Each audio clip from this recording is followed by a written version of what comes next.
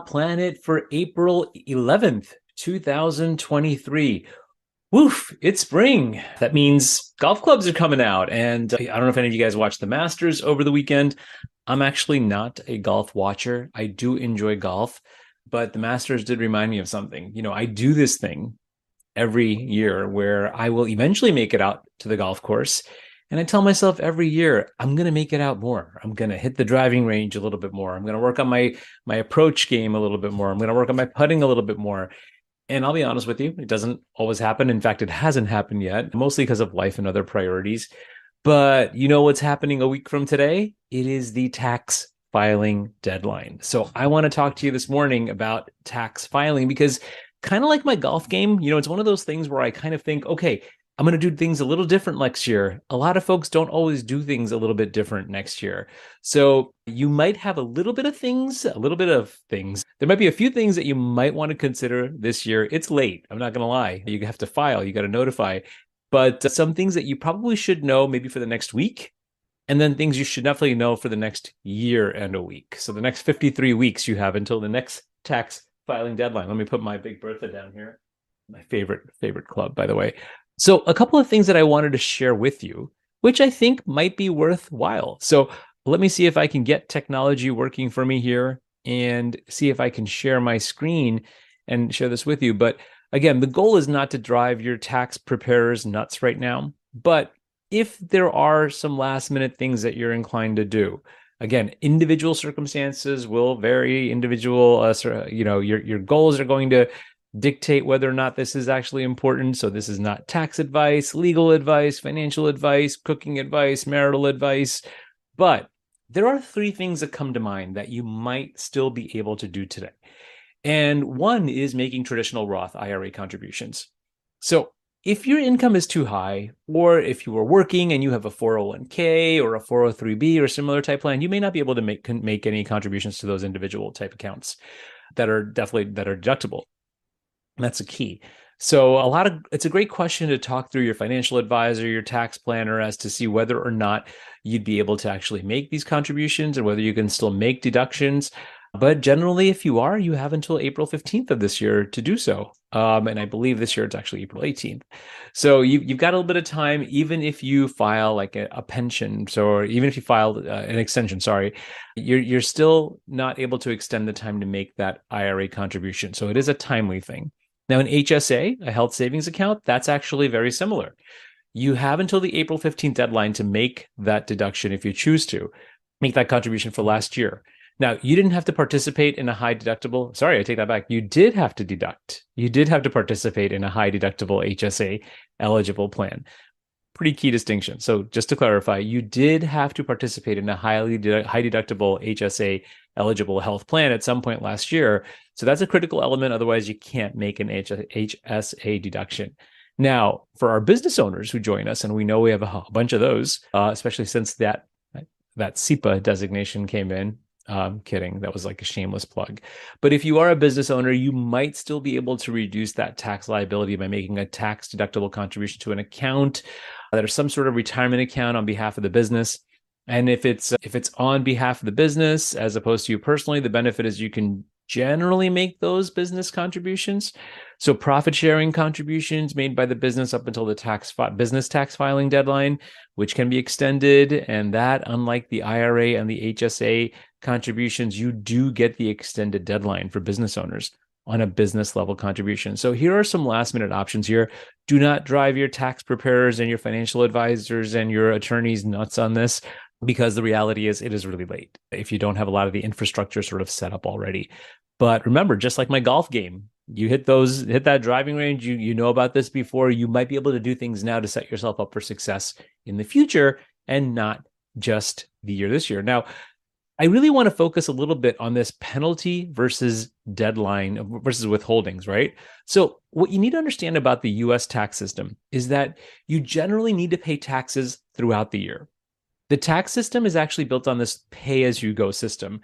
And a pay-as-you-go system, you're supposed to pay income, you're supposed to pay taxes as you earn income throughout the year. That's just how the system works. And if you fall short on paying your taxes when they're due, there's an estimated tax penalty. Now, the one thing to note here is the estimated penalty is different than the failure to file, assuming the failure to the pay penalty. The failure to pay penalty is what you would be subject to if we get to, say, April 18th of this year and you owe a tax and you don't pay your tax by the tax deadline. That's a failure to pay penalty. And that's separate. It's apart from the estimated tax penalty.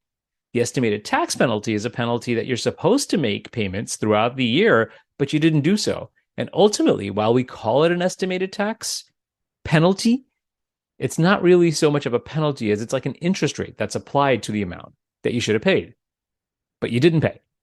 So because you have money in your pocket, you can take it and you can earn money with it. You could put it in a brokerage account. You could put it in a savings account or a CD or bonds or whatever. And then you can go out and you can actually use those dollars. Now, the IRS is saying that we could have made money off of it. So we're going to basically charge you that penalty. So that's sort of a simplification there. So there's a time value of money element there. And if you're not paying taxes in a timely fashion, you're shortchanging the government. That's the way the government will look at it. Don't shoot the messenger here, please. All right. So that's just kind of the way that we do it. So the way that they get compensated, the way that Congress compensates for that too, is they basically charge this interest rate.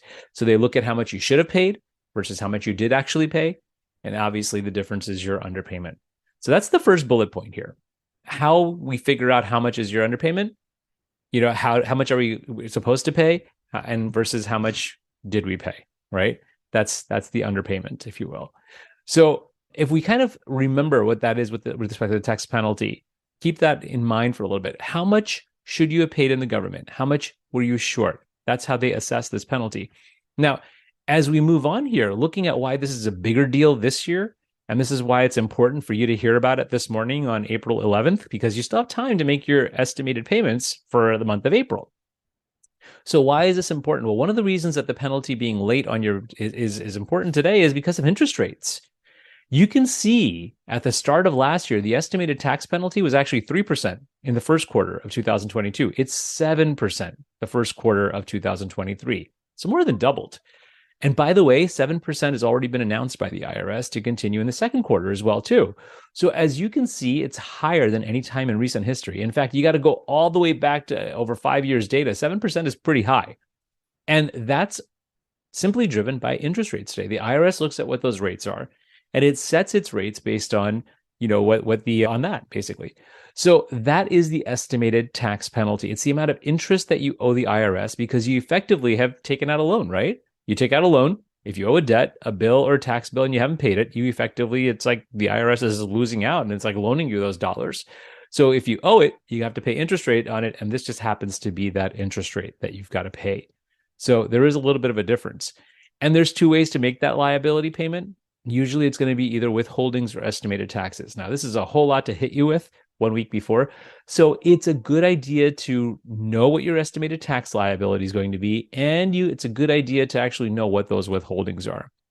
So I won't go too deep down that rabbit hole, but make sure it's something that you look at. I was actually just in a meeting with a client yesterday where even though they're retired, there were not really withholdings being taken out sufficiently. So there's a tax liability every year. Now, that being said, some people will say, hey, it's not the worst thing to cut a check out. There's this whole idea of I don't want to give the IRS an interest-free loan.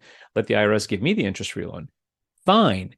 However, just know that sometimes it's a little painful to cut that check.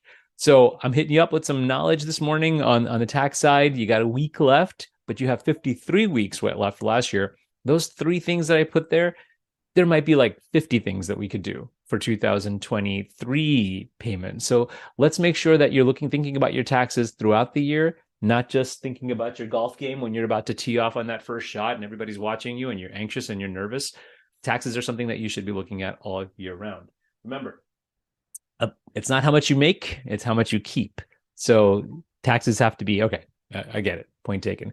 So all that being said, for my CPA friends, my accountant friends, and all the folks out there who are actually filing taxes, hang in there. You're almost there. You got another week until this, and there is no shame in extensions. And if you have any questions, if you have concerns, remember we're here for you. I'm Neil Shah. Thank you for joining us for this tax and spring-driven Shah Planet. I will see you all soon.